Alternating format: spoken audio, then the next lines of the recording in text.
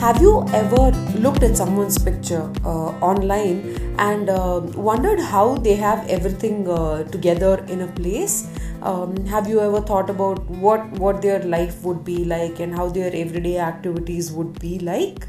Well, hi, hello, and welcome to the Lazy Parent Podcast. I am Anjana, and thank you so much. There are two reasons for this huge thank you. One being that this happens to be my 10th episode, and I still have you guys listening in every time. So that means that you guys like what I'm doing, you guys are supporting what I'm doing, and that means a great deal.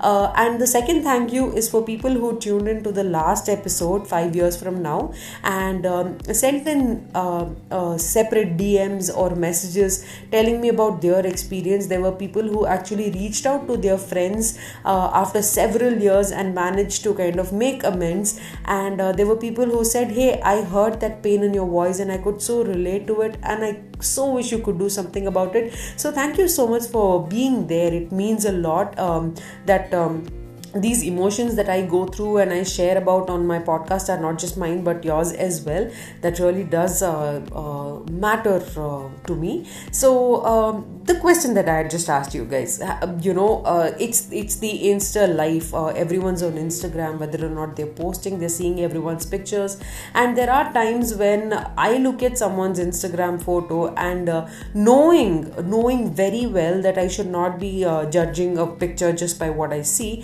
I think to myself, how is it that this person has everything kind of nicely put together and everything held together so well?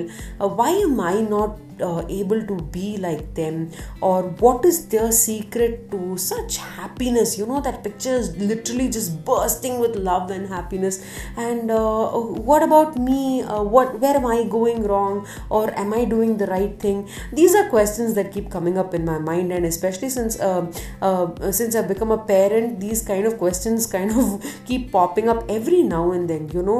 Even though we tell people to not judge or be judged or look at things in a comparative way, it's hard, especially as a parent of two kids living in a nuclear setup. There are times when I feel inadequate. I feel like I do not have enough love to share, to give to my children, or that there are times when I completely cannot do this parenting thing anymore. There are days like that, and all of us go through these days. What makes a difference is there are people who talk about it, and then there are people who don't. So I did this thing where I put up a question on my Insta stories a couple of days back, asking mom of multiple children, or moms basically, as to how they manage to keep things together in everyday life, how they held their shit together, and how they could source love day after day after day after day, regenerate and generate love to keep the whole thing warm and fuzzy. And the responses I got was very interesting. First thing, realistic responses: you cannot keep your shit together every single day. There will be days when you would really lose it, and it's okay. It's okay to vent out. It's okay to not have everything in place, because that is a reality.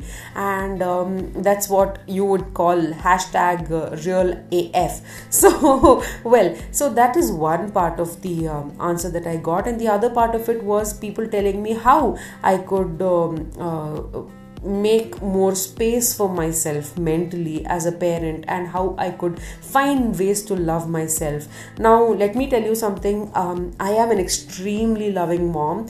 I dote on my children just like any other mother does, but let's say in the patience department I'm slightly lacking, and over the past few weeks I've kind of found out why this was happening. So we will go into that right now.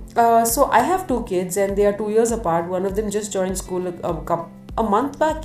So things are falling into a new routine right now, and that means that both kids are demanding at different degrees. One demands attention because he's away at school all day, and the other demands attention because she misses her brother. So Amma being Amma has to cater to everyone, and sometimes it's just not possible because you feel drained, you have things to do, you send out the kid at like 9:30 in the morning, and then you have to clean, cook, make lunch, and yada yada yada, all the everyday things. And then there is work as well. It's not like we are devoid of work.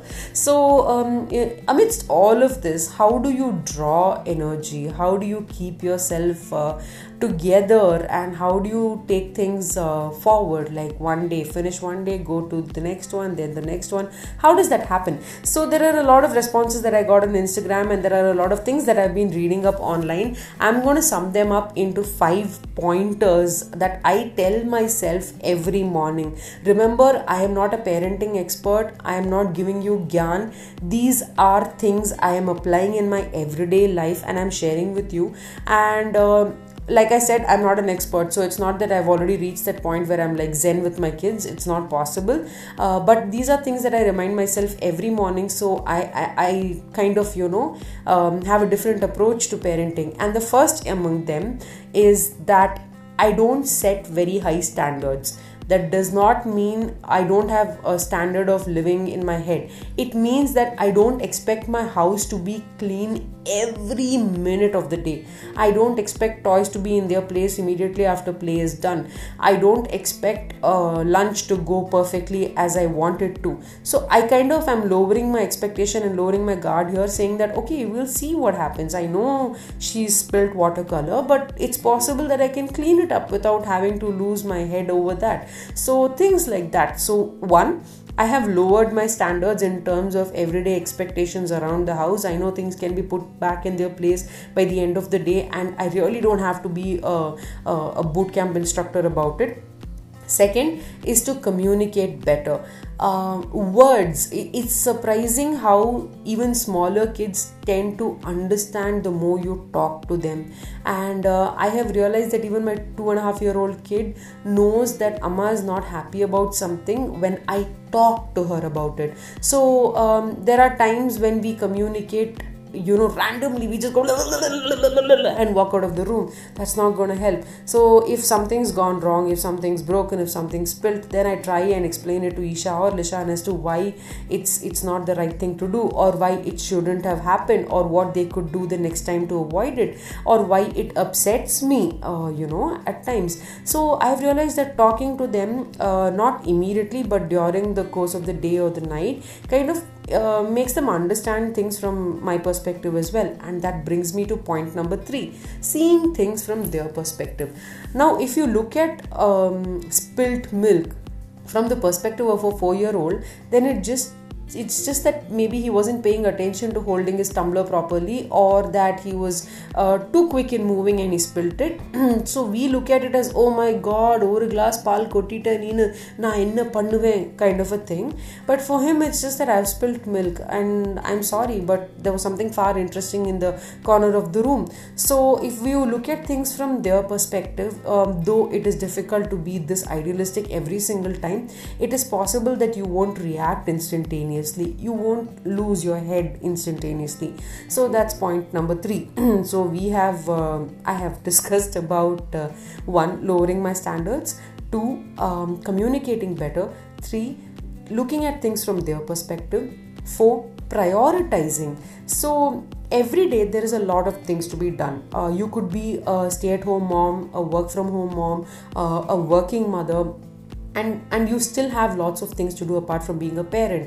So you need to know what takes precedence. There are days when you can park your kids with your in-laws or your mom or your husband and do what has to be done. But then there are days when your children will demand your complete attention, and you have to be there for them.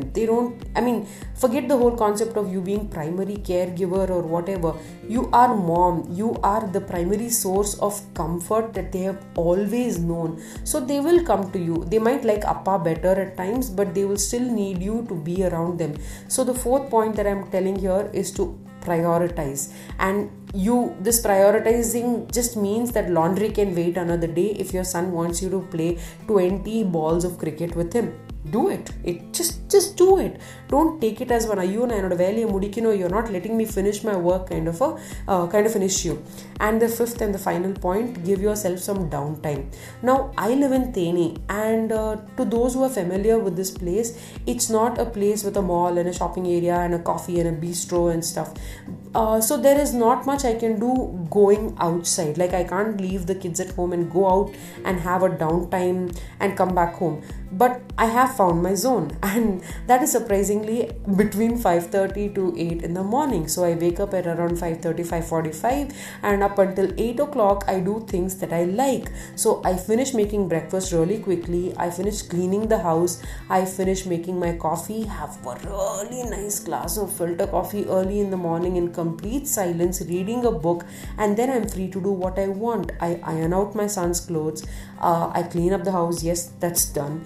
And then sometimes I sit and crochet, sometimes I sit and read a book, or sometimes I sit and catch up on an episode, because I have that much amount of time. And by 8 I'm ready to face the family. I mean, they wake up and then I'm getting them ready, giving them milk and breakfast and stuff. So that's point number 5. So these 5 things are what I have been putting into practice every single day, and I'm not perfect yet.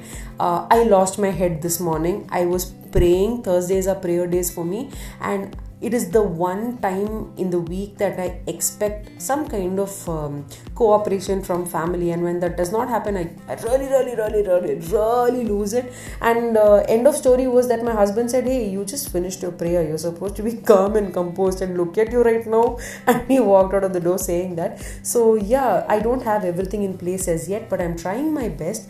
And these 5 things that I told you about are the things that my friends shared with me, and I think they help a great deal. So let me know, what do you think? How do you make parenting easier? I know some people say it's like a cakewalk and stuff, but for me it is slightly a bit challenging. So if you find it the same way as I do, then let me know what your thoughts are. You could connect with me on Instagram. I'm called The Lazy Parent.